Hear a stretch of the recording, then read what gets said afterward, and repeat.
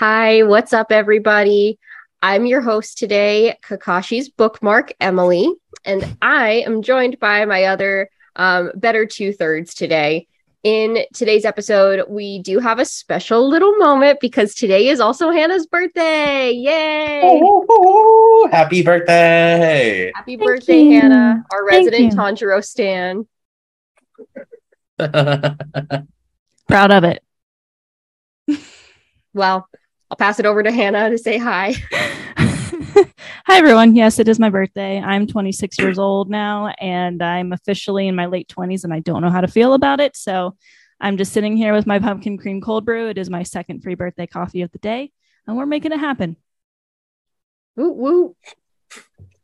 What's up, everybody? I'm Muzan's assistant to the 12 Moons, Brian. I don't know. I am in slight dread of becoming older now, watching Hannah talk about her experiences. So I'm also in the same position. It happens. It happens to all of us, whether we want it to or not. But enjoy your knees while you still have them, and let's get going on this episode today. Oh, God. So, because it is a special day, we're going to start today's episode a little differently than usual. It's Hannah's birthday. We all know what Hannah loves most in this entire world. You might think it's her husband. That's actually not true. It is Tanjiro. So, I have been called out. Sorry, Jordan. So we wanted to take a minute and just let Hannah revel in her favorite moments of Tanjiro so far. And in today's episode, I'll go ahead and pass it off to Hannah to do as she pleases with that. Listen, I knew this was coming, and that's still such a hard thing to do because I love every moment with Tanjiro. And technically my favorite moment with him is yet to come. So I won't touch on that for the sake of spoilers. But it's actually funny. In this episode was one of my favorite moments from him. And it's throughout the episode. It's just the way he treats the little girl Terako that he is protecting. And obviously he's grown up his entire life being a big brother. I think Nezuko's only a year younger than him. So this is like in his blood, is to be that protective big bro. But you can just really tell how much he cares about protecting these little kids, and is reassuring them all the time and just has the right words to say. I also love that, like, his instinct whenever he heard the Suzumi go was to instantly grab her in case like he wasn't holding on to her, to make sure that they didn't get separated. And I just thought that was so sweet. Like, again, every moment with him, every like little facial expression that he makes that's just so caring just has my heart like fluttering. I love him. He is my sweet boy, and it's corn, but it's Tanjiro. Oh. Aww. He is just like the best boy. Can't go wrong. All right. Well, without getting too deep into favorite moments, because we'll save that for a little bit later. Happy birthday again to Hannah. We've got some insights on Tanjiro so far. So let's go ahead, and now we'll just take this moment to dive into today's episode overall. So we are discussing, of course, episode 12, which is The Boar Bears Its Fangs, Zenitsu Sleeps. And I think for this episode, I'd like to focus in on the qualities and the characteristics that we get to see come out of the Demon Slayers. Some of them for the first time in this episode. I think that a good theme here is kind of to discuss their strategy a little bit. I think we get to see all of them kind of engage and think through maybe, or maybe just immediately act on, these battles that they have to take on while they're in the Suzumi mansion. So we have a lot of interesting moments along those lines I think we can talk about. Starting off, of course, we open right back up with our new introduction. We have our masked demon slayer, Inosuke. And as we've seen in the last episode and here now too, he is a very different type of demon slayer than anything we have seen anywhere else thus far. We see him kind of disregarding the other people that are in the mansion. He bounces off of Terako and uses her as a springboard to move around and beat this demon. A little later on, he also mentions that he doesn't like being indoors. It's like not his style, and he feels kind of cramped. And so as he's charging through this mansion, he takes down a large demon in that hallway very quickly and brutally. So I think immediately, just in our first few interactions and observations of this demon slayer, we can see that he operates very differently in comparison to the other ones that we've seen so far. What do you think that these characteristics or these moments can tell us a little bit about Inosuke's battle strategy? Man, this Inosuke person. Honestly, on first impression, I was like, wow, this guy kind of sucks. Like, poor Teriko. She's just a child in like a mansion. First off, okay, right. We talked about this with like Tanjiro about how like he's just like essentially learning about demons. Same situation. So she's just learning about how this guy exists right here. Now she's like in the thick of it of getting attacked by a demon. And he's like, nah, you're not important. I need to slay the demon. Not to save you. I want to get my own name. So I think kind of what we see in this moment is the showboat coming out in him, right? The I'm going to save the day. I'm Lord Inosuke. So I think it really tells us that he's really kind of a solo person. Definitely someone who may not do teamwork very well. And I think that's okay in a kind of a sense with Demon Slayers because they do operate solo a lot. But now seeing that there's 3 of them in the same building, you would think they would have like, okay, there's some other Demon Slayers here. Like we can at least try to be amicable if we don't like each other. So a little bit interesting in comparison to what we've seen from other people so far. Inosuke literally was like, serve as my springboard. So I can go to the top. Yeah, he definitely were getting some different battle IQs and different strengths. I think we battle IQs, I know. We definitely see that Inosuke is extremely strong and is willing to just charge in, which is kind of the polar opposite of the other Slayer we've just been introduced to. You know, we've got 2 sides to this. We got Inosuke who's literally running in without a second thought and not thinking about anyone else or anything else around him. And then we got Zenitsu, who of course is just kind of crying still. We'll get to him in a moment though, because he has his moment to shine in this episode as well. But it's definitely bringing an interesting side to things to see Inosuke just kind of not caring about the kid and just wanting to slay the demon to become a higher demon slayer. Right. Yeah, I agree. It's like there are 2 very, very opposite sides of the spectrum here. I think that we've seen 2 that squarely fall at either end. Yeah. And I do think that like his like headstrong nature and his, you know, disregard for kind of what's going on around him and just charging in is probably going to get him in some trouble. It's working out right now. I don't know how strong necessarily the demons are that he's run into in the hallway compared to like what probably is in the future for them. But I do think that it could land him in some trouble. So with that being said, this is a good segue, I think, into obviously the other Slayer that we get to see have a moment in this episode. In particular, we get to see Zenitsu kind of finally do something besides cry. So up to this point, he's been cowering behind children, behind Tanjiro, and pretty much anyone else that he can. I feel like he would hide behind the sparrow if he could. And I think we get to see him go into like sensory overload this episode a little bit and finally just have like a shutdown moment. And in that brief glimpse of the calm in the storm that we get to see from him, we also get to see some of the most defined action, I think, from this character.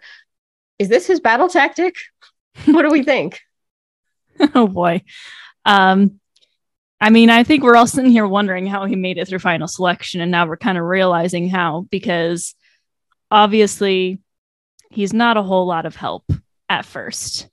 In fact, he's more of a hindrance, if I'm being completely honest. But, you know, people try and make fun of Zenitsu and say, oh, I hated him at first. And like, I didn't really love him, but also I was like, I would be like that. So I can't really make fun of him a whole lot because that's me. But, you know, maybe it is a battle tactic. You got to just push yourself until you pass out, and then you can start fighting. I mean, it's a bold strategy, Cotton, let me tell you. I think it kind of comes down to his motivation, right? Like, he's seeing this child who's like fighting, well, not even fighting for his life. He's like begging him to do something. And it kind of relates to his own kind of motivation, that it's not himself he's concerned about. Like, he would have been okay with himself dying, but this little child cowering behind him who he's supposed to protect, it's that like doing something for someone else as your primary motivation. I think that's where his battle strategy lies, is it's not about him, it's about others. And when people rely on him, that's when he can draw on his actual intentions. I think that's fair. And I think in some ways it makes him one of the most relatable demon slayers, to me, at least. I know a lot of people see him as like this annoying foil of a character, but the truth is, like, realistically, if we lived in a world where demons did exist and some of us were tasked to become demon slayers, maybe like not entirely out of our own free will, we'd probably be freaking out, right? Like, I would be horrified. Absolutely. And I don't know, like, I'd like to imagine that like we wouldn't be cowering behind people like kids, but I'm like, this would be like horrific to me. I think that his reaction is probably relatively sane compared to some of the other people that are heading into this, or maybe just more aware of the danger that is kind of lying before them. So, yeah, I think that his method is a little bit of a shock to me, but I do think it's relatable. I mean, all of us want to take naps. That is true. That's like the adult thing. That comes along with being 26 now, right, Hannah? So maybe I'll actually be able to take naps during the day now. I want naps, but I never can fall asleep. So maybe that's the good thing about turning 26. Being able to rest your eyes on the couch. Yes. And I mean, coming back to kind of Zenitsu, I think that's like kind of how you said that he's the most relatable. I think that really hits the younger generation very well. Like, I know we've all seen that meme of like the restaurant, like asking the waiter for something for yourself. No, it's fine. It's fine. But like asking for someone else, we're like getting out of our seat, like waving at the waiter. I feel like it comes through because a lot of us actually struggle with anxiety. And I think that is kind of how a lot of us these days operate. It's not until that we get to the point of sensory overload are we actually able to accomplish anything. I think that's kind of why he is my favorite Slayer, is because I do feel that way very much, that it's not until I feel like I'm at the penultimate low that I can actually shoot my way up the mountain. It's very interesting how that kind of puts me in a weird situation and forces me to work under pressure. But again, I think that's kind of the societal expectation. And I think it's really interesting how, even though it's not even close relatively to time period, character motives still are true to modern day and contemporary society. Absolutely. Yeah, I agree. Like, Zenitsu is so relatable, and I think so many people see themselves in him, but he's so over the top about it. I think that's where people, obviously get annoyed, but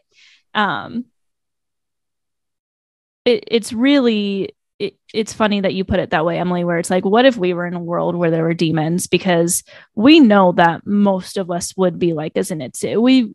We wish we could be like Tanjiro, I wish that I could just be like the perfect mix of everything and be empathetic, kind, loving, and brave and skilled, but I'm just not brave at all.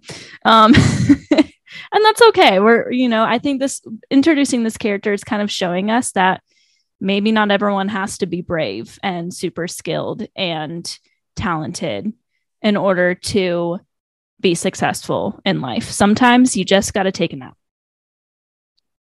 I agree. But it doesn't hurt to have a friend that can ground you, I think, is also part of the message. And I mentioned that polar ends of the spectrum, I think Tanjiro probably falls pretty squarely in the middle. So I think he's a good influence for both of them. So talking about Tanjiro, coming back to our hero here for a minute, his battle tactics. You'll notice in this episode that he picks up on the movement of the Suzumi drum demon really fast. He is still being thrown around like a ping pong ball in the House of Escher, but I think that he is able to like interpret the movements much more quickly again than somebody like me would be able to. Do you think that he has a strong tactic here, or does his tactic come a little bit later because he's relying on something else? Something that he has that's really strong is his senses. We know he has a strong sense of smell. And actually, even like jumping back, we know that Zenitsu has like the sharp sense of hearing. So do these senses inform their battle tactics, or do you think they have a plan before they go into it?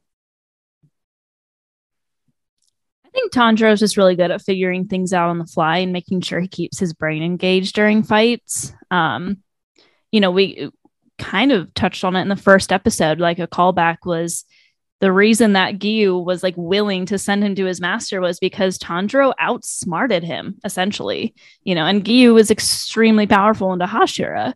So I think Tanjiro has, obviously the sense of smell, but I think he also just has a very quick thinking brain that can adapt to whatever is going on. And he makes sure that he's understanding of his surroundings at all times. And that's what truly helped him figure out what was going on, is because his surroundings were shifting. He was able to see what the demon was doing and notice that each Suzumi meant something different. And obviously, or honestly, that brain of his is keeping him alive at this point, because if it weren't for that, and we kind of see it, he knows that he will get shredded if he does it a certain way. And he's keeping himself alive by just thinking with his brain. Yeah, I would say it really is that pattern recognition that Tanjiro, I feel like, is getting good at, right? He's starting to be able to process information more quickly and then also use that to adapt. Like looking at even growth from the last fight, right? He started to figure out like more quickly about the arrow demon and how he would respond to it and react to it. Now it's coming a little bit quicker. He's getting better at seeing, okay, this is kind of what a blood demon art looks like from each demon. What's my strategy, and drawing off of that? And really his ability to kind of start predicting how like this demon is going to start using these drums and how he's going to alter the room is really what's informing his tactics, right? Because he kind of has an understanding like, okay, top drum means this. I can then like hang on to Teruko, maybe use a form to catch my grip and catch my balance, then make an attack. And I think that's what's really cool about him, is he's very quick to adapt and also really uses other kind of ideas from previous fights, right? Because he is using a form to stabilize himself here. And that's something that he not only did in the arrow demon fight to kind of keep those off, but he also did it underwater with those tongue demons to make sure that he could slay them and get out. So it's really a continual progression of skills he's learned and adding and fine tuning to where he is in the moment. I also found it really interesting that he kept on mentioning in this episode, he was like, I can do it because I'm the eldest son. If I were the second son, I wouldn't be able to do this. And I was kind of almost giggling at those comments. I don't know why, because I was like, that seems like such a random thought. But then it kind of touches on like what I mentioned about my favorite moment with him earlier was, that it's part of who he is. And I think him being the eldest son has allowed him to train his brain to be able to think on the fly, because they lived in a mountainous, like dangerous terrain area. Like you have to wonder if he had experiences where maybe he had to save one of his younger siblings from like falling into the river or something. And I think that he's like kind of calling to it himself in this episode, which I found interesting once I stopped giggling at it. I don't know why I was giggling at it, but. Well, and it, like being the oldest sibling myself, I feel like I can say that at least is also kind of relatable and true. It's like you do kind of have to step into that role, I think, because a lot of parents, I feel, with their first kid, don't know what they're doing the first time. They're doing their best. I think almost everyone really tries to do their best for the most part, but The eldest does kind of end up falling into like a more adult role. I think they kind of take on those tasks if there are younger children involved. And I think that Tanjiro totally fits that mold that you described. And then on like a more macro level too, it's allowed him to kind of step in very naturally to the Demon Slayer role too, right? Because the whole idea there is that they're supposed to be protecting other humans from demon kind, and Tanjiro has been protecting Nezuko and his siblings as much as he could for all of his life. So I think that probably lends itself to his tactics too. Yeah. All right. Well, I do actually have one more tactic or like battle strategy character that I'd like to bring up really quick. We've talked about the Demon Slayers so far. I think we should talk about the demon really quickly. We have this really interesting Suzumi drum demon, and we get to see a brief flashback to a moment that they spent with Muzan. And we get to, gather the information that they were a former Kazuki, and that they have been removed very violently from the 12 Kazuki, and that they are looking to regain that spot in, amongst the 12. So that's kind of like why all of this has unraveled. So I actually yes, they probably have some kind of tactic, but ultimately I think that their motivation is pretty clear. They want to get back into it and they're not in it anymore. What about Muzan? I feel like Muzan's got to know that this demon is doing this, right? So is this part of the tactic too? What do you think?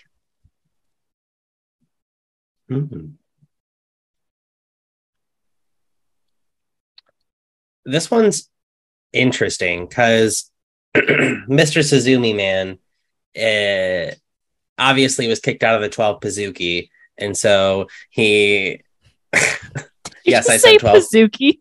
I sure did. The 12 Pazuki. I was waiting to see if someone would catch it. Hopefully someone in the audience caught it the first time around. Nonetheless, I think Mr. Suzumi Man is definitely being manipulated by Muzan here just a little bit, right? He's like, I think maybe we need to switch things up, right? And he knows that the Suzumi demon is kind of now in a state where he's like, man, did I just get kicked out of like a club that I kind of was a part of for a while? Like, people just like ghosted me quite literally. And so now he's like, I deserve that respect. And I think that's kind of the cool part is like he's trying to regain his honor in his own sense. And obviously, like my Zuko tattoo, I know like the kind of struggle of like trying to find your honor and such, but also in the same sense, it's his like major flaw is that he's so focused on his own motivation that he can't see outside or can't really anticipate or predict anything that would interrupt that plan. So I think that's really an interesting point you brought up. I must capture the Marichi to restore my honor. Rip. Man, I almost forgot the question. Or I kind of did, but very interesting background with seeing this demon that used to be a member of the 12 Kazuki and got his title stripped just because he couldn't keep eating. Like, can you imagine, like, oh, I can't eat enough, therefore I lost my position at work. Like that's kind of what it feels like. And it just again shows Muzan's level of like distrust in his people too. Like, you can't eat this many human, you're not like good enough for me, and you're just gonna be a regular demon now. When his blood demon art it is really cool. It's definitely the coolest we've seen thus far, in my opinion. So it just adds more to the lore of like the power structure amongst demons and what Muzan will do, the lengths that he will do to make sure that he stays on top, but also keeps his 12 Kazuki like the most powerful that he can. So definitely kind of opens the door to even more storyline among the demons, which I think the show does really good. It's not just like they're evil. They all have stories to tell, and we get to see a little bit more about this demon in the next episode, but it's definitely interesting. Yeah, I'm excited to see a little bit more of the backstory, but I do think that Muzan would have to be aware that this is happening. And it almost makes me wonder if he's allowing it to happen on purpose with the intention of luring demon slayers there to their death. So very interesting, but I think that it's probably a good point to transition to our favorite moments, unless do either of you have anything else you want to talk about first? I would venture to say that even knowing where the manga is and stuff, or knowing kind of all the other blood demon arts at this point, I still think he has the coolest. I don't know. Maybe it's just me being a fan for like musical instruments being these ominous, weird things, because I've seen some other animes where they do that, and I always think it's so interesting. But I just think it's really cool how it is not just a sensory thing with the sound, but it's also like this bamboozling, puzzling aspect of location and direction. And I think that's the easiest way to kind of skew a fight, is disorient your opponent very quickly. And it takes someone who's quick on their feet to be able to adapt to that. So I think it's really cool. And I definitely think it's a great challenge for Tanjiro to rise to. It's definitely one of my favorite blood arts of all the demons, because you're right. It literally just like you're spinning the room, and most regular slayers, I mean, I wouldn't really call Tanjiro regular slayer since he's our main character. So obviously he can't be regular. Otherwise he would have died in his first fight, but they're not going to be able to handle that. They're just going to be swinging around until they get sliced into 4 pieces. So, definitely a powerful blood demon art, which is why, you know, it's so interesting to me that just because he couldn't eat enough, Muzan still stripped him of that title, considering his blood demon art is so good and strong. And it's definitely one of my favorites. My brain is also not functioning today, so I apologize. It's your birthday. You're allowed. No, it is beautiful. This scene and like the movement and the way that it was animated has always stuck with me. Like the rapid fire motion of it. I've always thought that this was really cool. And I really do feel kind of touched by the backstory of this demon, but we'll get to that next episode. So on that note, I do think this is a good moment to transition into those favorite moments from this week. So I'll go ahead and go first. I do know that this one is very obvious, and I guarantee I'm not alone in this Zoom room. But like we finally get Zenitsu's moment to shine that we talked about. I know in particular, Brian and I share a kindred spirit in that we both really love this character, you know, and all the demon slayers, of course. But this moment is a really great balance, and Hannah, of course, but Hannah's the resident Tanjiro stan. So, but we love them all anyway. This moment that Zenitsu gets is like another really great balance of humor and action, I think, in one moment. It's like we get to see him like freaking out. Boom. Like, like he just like, it's like, it's funny. The timing of it is funny, and it's so unexpected that I think that it makes it resonate so much more than, if he hadn't had like a complete shutdown. You know, we get to see him finally stand up for himself, even though maybe he's unconscious or he has like this split personality type or something. And then it's funny when he like switches back into the former self that we recognize a little bit more, and he's like thanking the kid for like saving him because he doesn't realize, I don't think fully, that he's the one that did it. So it's a good moment. It's one of my favorites. I think that's mine for this week. You have to think at this point, like, he just doesn't know what he can do with the way he like reacts to the situation. Like, he just doesn't know how he survived final selection, because obviously that's how he did, is he just probably fell asleep for the majority of it and was like thunder breathing first form, like, you know, getting it all done. But he doesn't know that he can do that or something. It's crazy. That moment, I when I was watching the episode, I was like, this is kind of my favorite moment, but also I know that the other two are definitely going to want to talk about it. So I do want to call out just the amazing animation. The animation has already been amazing. And honestly, Zenitsu's breathing form, thunder breathing, is one of my favorites of all the breathing forms. It's so well done. But But if I had to call out something outside of that as my favorite moment, it has to be like the very end of the episode, when Tanjiro is saying that thing that he says a lot, where he's like, it's not a matter of if I can, like I have to, that kind of thing. And then he takes his sword and he like slings it behind him and puts his other arm out and is like, I will do this. And it becomes like his signature, like, I'm taking on a demon, because he does it a lot for like in the next few seasons. But I know I've been talking about Tanjiro a lot, but it is my birthday, so I'm using that as an excuse.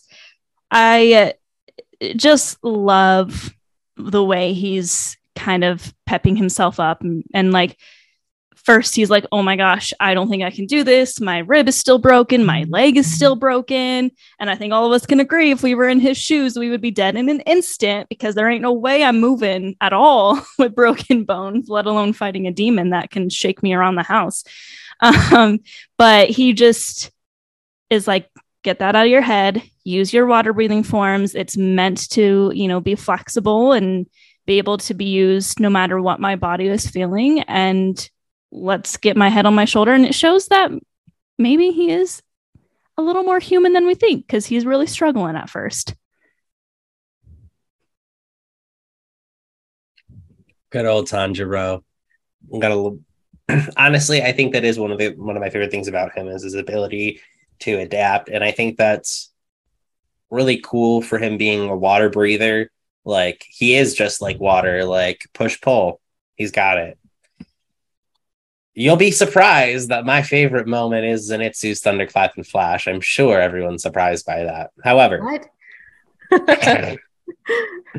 I think it's to kind of further expand upon it for myself and how I feel and relate to him, is that I also feel very similar in the sense that I don't know really how I do things. Like, and this is very true to my personal life. People will compliment me or applaud me for doing things that may seem difficult or such. And I don't understand that, how, like, the work I did, or I don't understand the significance of what I did. And I'm like, what do you mean? What did I do? And so it's very relatable in the sense that I often kind of downplay what my strengths are, or second guess a lot of what I do. And I feel like that's why this moment kind of really speaks to me, is that the flash of like genius, if you will, to be able to actually do something about it after shutting down, and kind of almost putting on a personality of drag, if you will. I kind of see it as that dual persona of like, I can't do things if I'm being thoughtful about it, so I just need to turn my brain off and do it. And that is honestly kind of how I operate sometimes in my professional life, is that I don't think, I just do, and I hope for the best. I think that's fair. And I think it's really nice that, yes, we kind of have this like semi-perfect character of Tanjiro here squarely at the middle, but I do think that in each of these Demon Slayers, and honestly, even all of the characters, there are things that we can see in them that reflect ourselves. So kudos again to some fabulous writing. And I think on that note, this is about all the time that we have for this week. So anything else before we wrap it up? Okay, well, thank you everyone again for another great week. Don't forget to like, subscribe, comment, do all the things. If you leave us a question in the comments here or on TikTok, you might see us answer it in a future episode. And once again, just want to wish a really happy birthday to our lovely Hannah. Wouldn't be here without you. So wow, we love you. We hope you have the best day and year and rest of your life. And we will see you all next week. Umai. From the person from Norway who downloaded our podcast, thank you very much. We appreciate you. We're almost at 100 downloads on our podcast. So thank you, everybody who is doing that. And of course, umai.